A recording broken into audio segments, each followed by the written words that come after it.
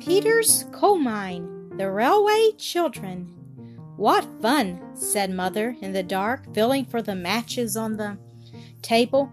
How frightened the poor mice were! I don't believe they were rats at all.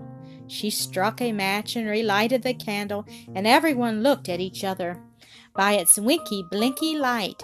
Well, she said, you've often wanted something to happen, and now it has. This is quite an adventure, isn't it?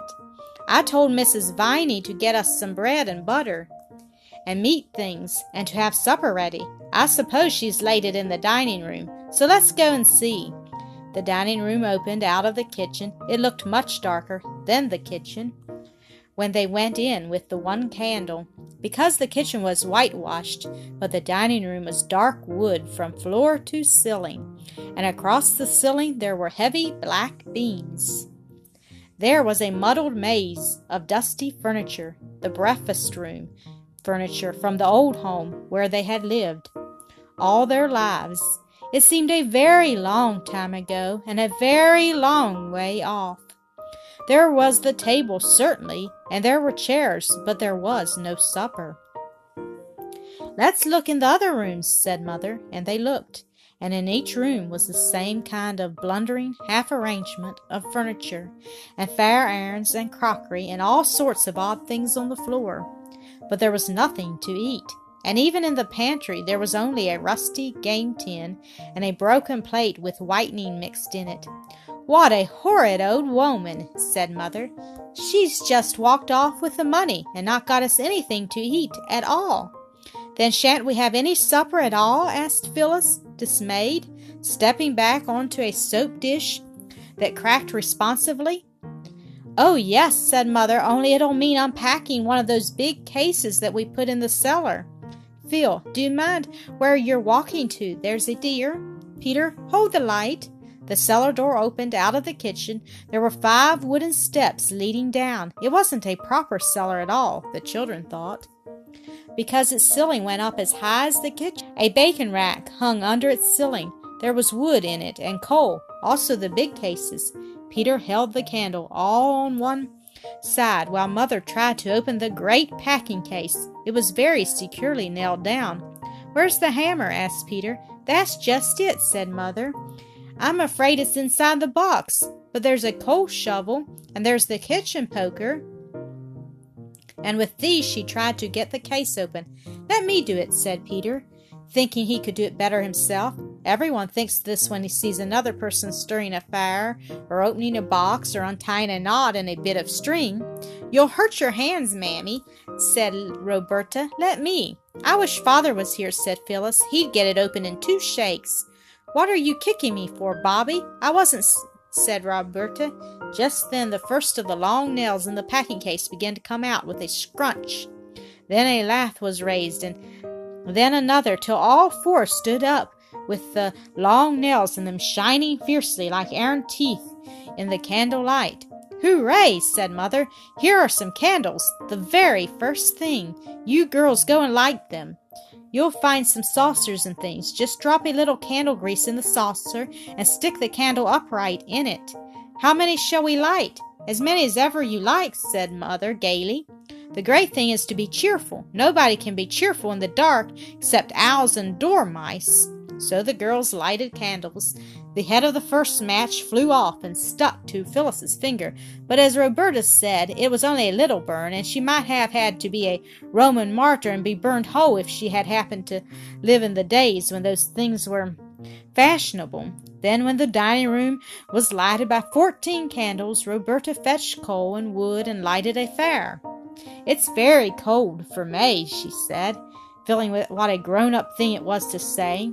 The firelight and the candlelight made the dining room look very different, for now you could see what the dark walls were of wood carved here and there into little wreaths and loops. The girls hastily tidied the room, which meant putting the chairs against the wall, and piling all the odds and ends into a corner, and partly hiding them with the big leather armchair that Father used to sit in after dinner.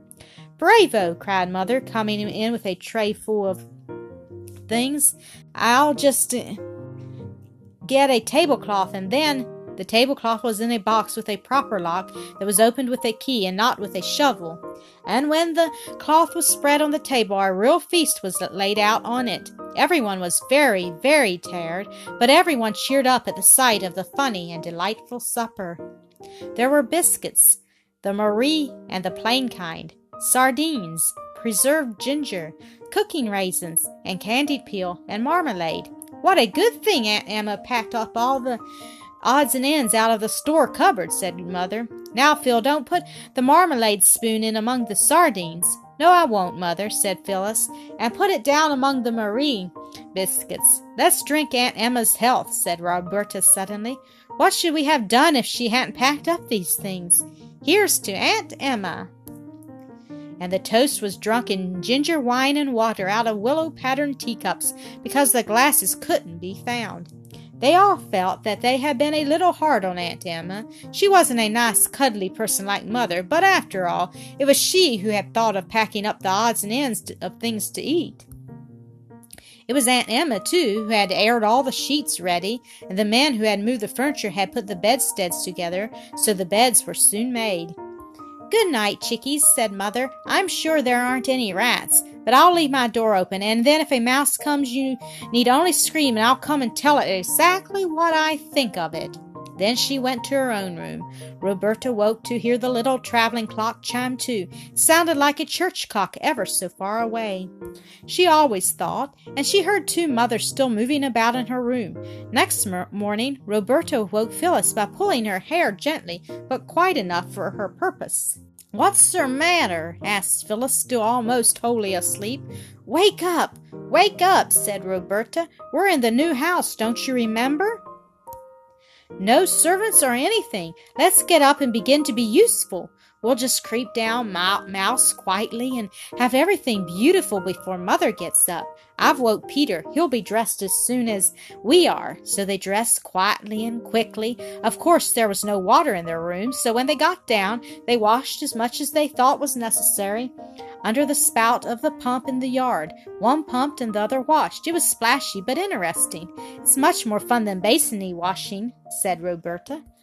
"How sparkly the weeds are between the stones and the moss on the roof. Oh, and the flowers." The roof of the back kitchen sloped down quite low. It was made of thatch, and it had moss on it, and house leeks, and stonecrop, and wallflowers, and even a clump of purple flag flowers at the far corner. "This is far, far and away prettier than Edgecombe Villa," said Phyllis. "I wonder what the garden's like." "We mustn't think of the garden yet," said Roberta with earnest energy. "Let's go in and begin to work." They lighted the fire and put the kettle on, and they arranged the crockery for breakfast. They could not find all the right things, but a glass ashtray made an excellent salt cellar, and a newish baking tin seemed as if it would be due to put bread on, if they had any. When there seemed to be nothing more that they could do, they went out again into the fresh, bright morning.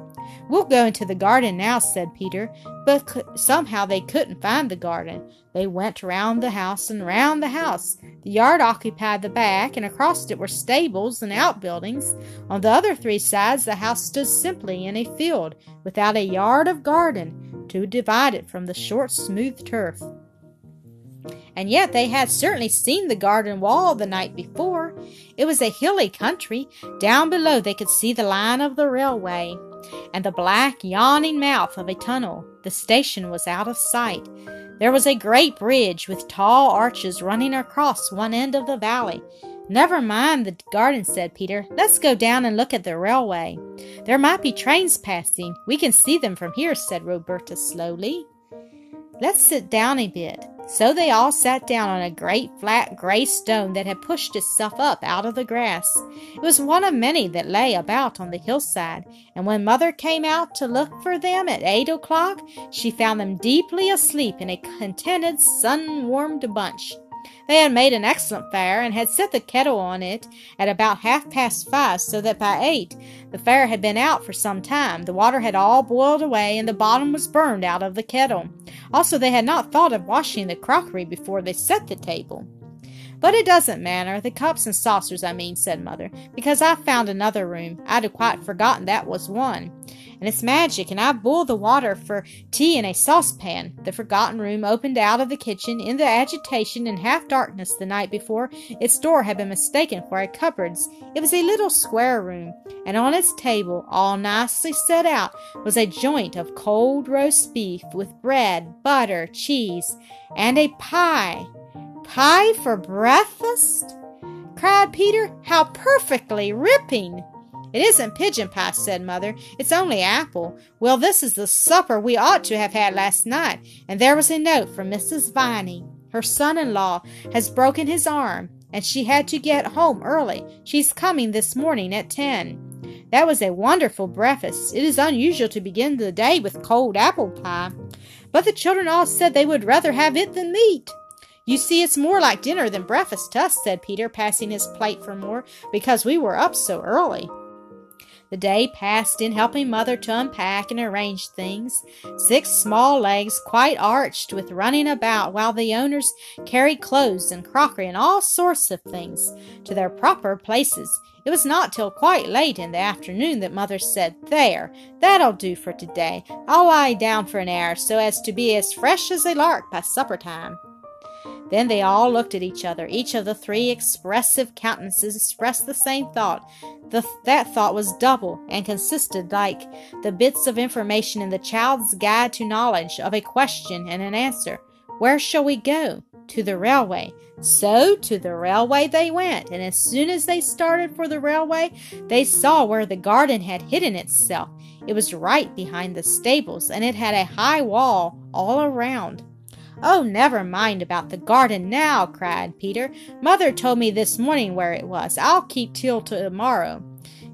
Let's get to the railway." The way to the railway was all downhill, over smooth, short turf, with here and there furze bushes and gray and yellow rocks sticking out like candied peel out of the top of a cake.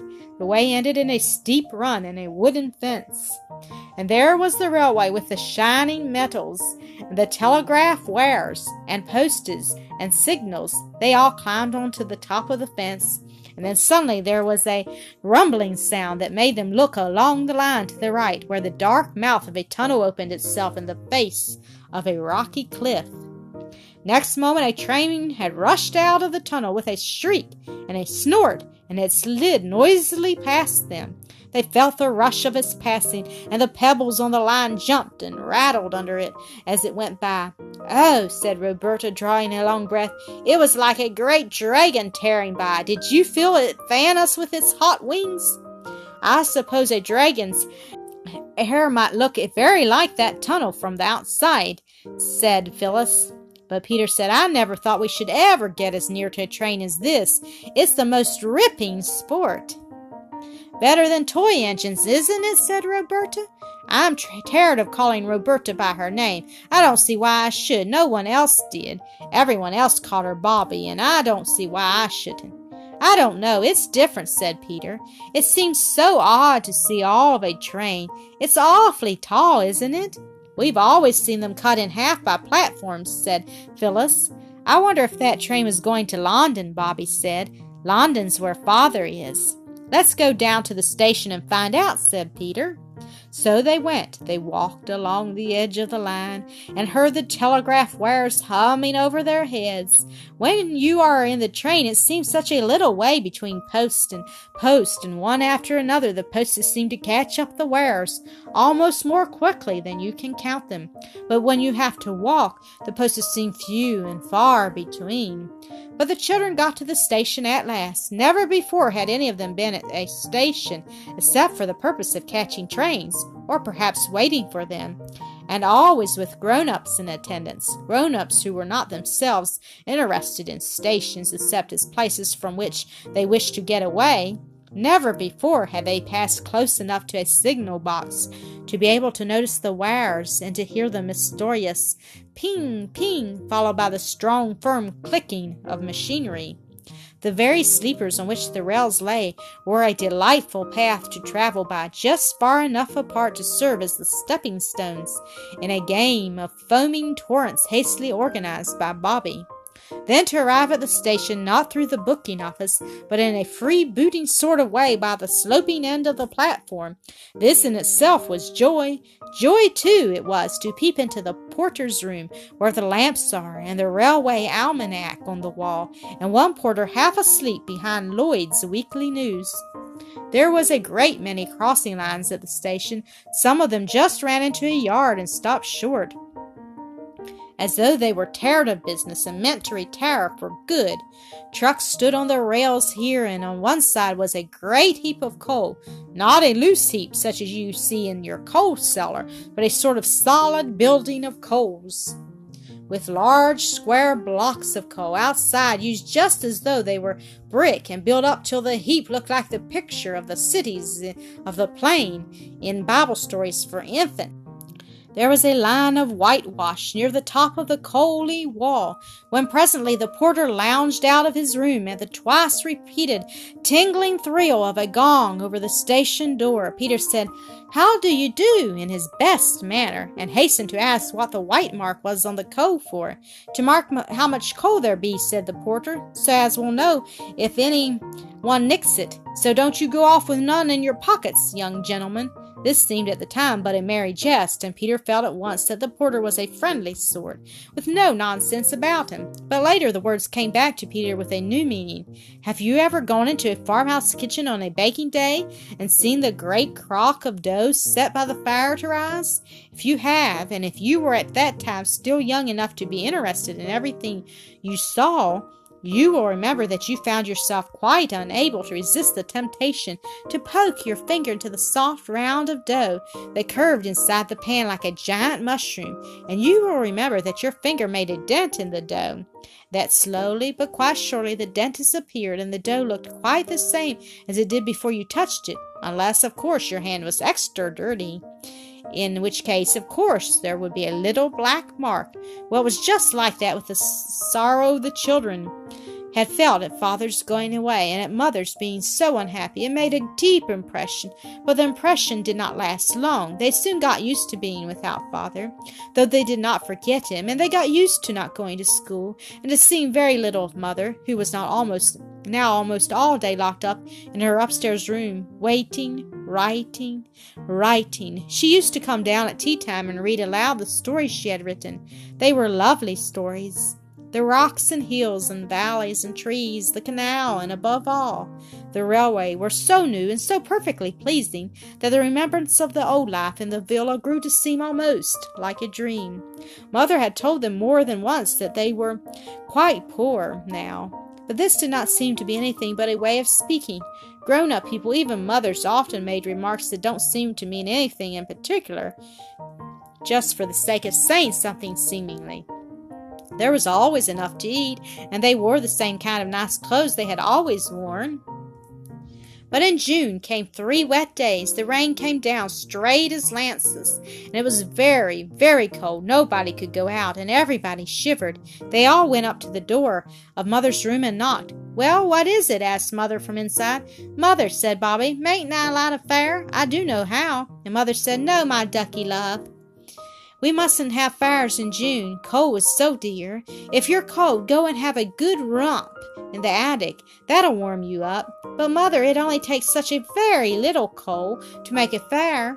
"It's more than we can afford, Chickeny love," said Mother cheerfully. "Now run away, there's darlings. I'm madly busy." "Mother's always busy now," said Phyllis in a whisper to Peter. Peter did not answer. He shrugged his shoulders. He was thinking. Thought, however, could not long keep itself from the suitable furnishing of a bandit's lair in the attic. Peter was the bandit, of course. Bobby was his lieutenant, his band of trusty robbers, and in due course the parent of Phyllis, who was the captured maiden for whom a magnificent ransom in horse beans was unhesitatingly paid. They all went down to tea, flushed and joyous as any mountain brigands, but when Phyllis was going to add jam to her bread and butter, Mother said, "Jam or butter, dear, not jam and butter. We can't afford that sort of reckless luxury nowadays." Phyllis finished a slice of bread and butter in silence, and followed it up by bread and jam. Peter mingled weak tea and thought. After tea, they went back to the attic, and he said to his sisters, "I have an idea." "What's that?" they asked politely. "I shan't tell you," was Peter's unexpected rejoinder. "Oh, very well," said Bobby, and Phil said, "Don't then. Girls," said Peter, "are always so hasty-tempered." "I should like to know what boys are," said Bobby with fine disdain. "I don't want to know about your silly ideas. You'll know some day," said Peter, keeping his own temper by what looked exactly like a miracle. "If you hadn't been so keen on a row, I might have told you about it, being only noble-heartedness that made me not tell you my idea. But now I shan't tell you anything at all about it, so there." And it was indeed some time before he could be induced to say anything, and when he did, it wasn't much. He said, "The only reason why I won't tell you my idea that I'm going to do is because it may be wrong, and I don't want to drag you into it." "Don't you do it if it's wrong, Peter," said Bobby. "Let me do it." But Phyllis said, "I should like to do wrong if you're going to." "No," said Peter, rather touched by this devotion. "It's a forlorn hope, and I'm going to lead it. All I ask is that if Mother asks us where I am, you won't blab." "We haven't got anything to blab," said Bobby indignantly. "Oh, yes, you have," said Peter, dropping horse beans through his fingers. "I've trusted you to the death. You know I'm going to do a lone adventure, and some people might think it wrong. I don't. And if Mother asks us where I am, say I'm playing at mines." "What sort of mines?" "You just say mines." "You might tell us, Pete." "Well, then, mines, but don't you let the word pass. Your lips are on pain of torture." "You needn't threaten," said Bobby, "and I do think you might let us help. If I find a coal mine, you shall help cart the coal," Peter condescended to promise. "Keep your secret if you like," said Phyllis. "Keep it if you can," said Bobby. "I'll keep it right enough," said Peter. Between tea and supper, there is an interval even in the most greedily regulated families. At this time, Mother was usually writing, and Mrs. Viney had gone home. 2 nights after the dawning of Peter's idea, he beckoned the girls mysteriously at the twilight hour. "Come hither with me," he said, "and bring the Roman chariot." The Roman chariot was a very old perambulator that had spent years of retirement in the loft over the coach-house. The children had oiled its works till it glided noiselessly as a pneumatic bicycle, and answered to the helm as it had probably never done in its best days. "Follow your dauntless leader," said Peter, and led the way down the hill towards the station. Just above the station, many rocks had pushed their heads out through the turf as though they, like the children, were interested in the railway. In a little hollow between 3 rocks lay a heap of dried brambles and heather. Peter halted, turned over the brushwood with a well-scarred boot, and said, "Here's the first coal from the St. Peter's mine. We'll take it home in the chariot. Punctuality and dispatch. All orders carefully attended to. Any shaped lump cut to suit regular customers."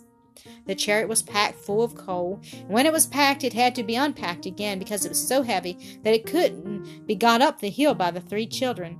Not even when Peter harnessed himself to the handle with his braces and firmly grasped his waistband in one hand, pulled while the girls pushed behind. 3 journeys had to be made before the coal from Peter's mine was added to the heap of Mother's coal in the cellar. Afterwards, Peter went out alone and came back very black and mysterious. "I've been to my coal mine," he said. "Tomorrow evening we'll bring home the gold diamonds in the chariot." It was a week later that Mrs. Viney remarked to Mother how well this last lot of coal was holding out. The children hugged themselves and each other in complicated wriggles of silent laughter as they listened on the stairs. They had all forgotten by now that there had ever been any doubt in Peter's mind as to whether coal mining was wrong. But there came a dreadful night when the station master put on a pair of old sand shoes that he had worn at the seaside in his summer holiday, and crept out very quietly to the yard where the Sodom and Gomorrah heap of coal was, with the whitewashed line round it. He crept out there, and he waited like a cat by a mouse hole. On the top of the heap something small and dark was scrambling and rattling furtively among the coal. The station master concealed himself in the shadow of a brake van that had a little tin chimney and was labeled G&E and SR 34576, Return at once to White Heather Sidings, and in this concealment he lurked till the small thing on the top of the heap ceased to scrabble and rattle, came to the edge of the heap, cautiously let itself down, and lifted something after it. Then the arm of the station-master was raised. The hand of the station-master fell on a collar, and there was Peter, held firmly by the jacket, with an old carpenter's bag full of coal in his trembling clutch. "So I've caught you at last, have I, you young thief?" said the station-master. "I'm not a thief," said Peter as firmly as he could. "I'm a coal miner." "Tell that to the Marines," said the station-master. "It would be just as true whoever I told it to," said Peter. "You're right there," said the man who held him. "Stow your jaw, you young rip, and come along to the station." "Oh, no," cried in the darkness an agonizing voice that was not Peter's. "Not the police station," said another voice from the darkness. "Not yet," said the station-master. "The railway station first." "Why, it's a regular gang. Any more of you?" "Only us," said Bobby and Phyllis, coming out of the shadow of another truck labeled Staveley Colliery, and bearing on it the legend in white chalk, "Wanted in number 1 road." "What do you mean by spying on a fellow like this?" said Peter angrily. "Time someone did spy on you, I think," said the station-master. "Come along to the station." "Oh, don't," said Bobby. "Can't you decide now what you'll do to us? It's our fault just as much as Peter's. We helped to carry the coal away, and we knew where he got it." "No, you didn't," said Peter. "Yes, we did," said Bobby. "We knew all the time. We only pretended we didn't, just to humor you." Peter's cup was full. He had mined for coal. He had struck coal. He had been caught, and now he learned that his sisters had humored him. "Don't hold me," he said. "I won't run away." The station-master loosed Peter's collar, struck a match, and looked at them by its flickering light. "Why," said he, "you're the children from the 3 Chimneys up yonder. So nicely dressed, too. Tell me now, what made you do such a thing? Haven't you ever been to church or learned your catechism or anything, not to know it's wicked to steal?" He spoke much more gently now, and Peter said, "I didn't think it was stealing. I was almost sure it wasn't. I thought if I took it from the outside part of the heap, perhaps it would be, but in the middle I thought I could fairly count it on only mining. I'll take thousands of years for you to burn up all that coal and get to the middle parts. Not quite. But did you do it for a lark or what?" "Not much lark, carting that heavy stuff up the hill," said Peter indignantly. "Then why did you?" The station-master's voice was so much kinder now that Peter replied, You know that wet day? Well, Mother said we were too poor to have a fair. We always had fairs when it was cold at our other house, and—" "Don't," interrupted Bobby in a whisper. "Well," said the station-master, rubbing his chin thoughtfully, "I'll tell you what I'll do. I'll look over it this once, but you remember, young gentleman, stealing is stealing, and what's mine isn't yours, whether you call it mining or whether you don't. Run along home." "Do you mean you aren't going to do anything to us?"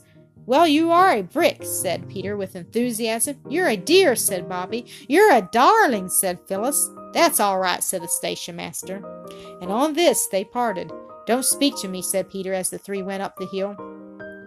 "You're spies and traitors, that's what you are." But the girls were too glad to have Peter between them, safe and free, and on the way to 3 Chimneys, and not to the police station, to mind much what he said. "We did say it was us as much as you," said Bobby gently. "Well, and it wasn't. It could have come to the same thing in courts with judges," said Phyllis. "Don't be snarky, Peter. It isn't our fault your secrets are so jolly easy to find out." She took his arm, and he let her. "There's an awful lot of coal in the cellar anyhow," he went on. "Oh, don't," said Bobby. "I don't think we ought to be glad about that."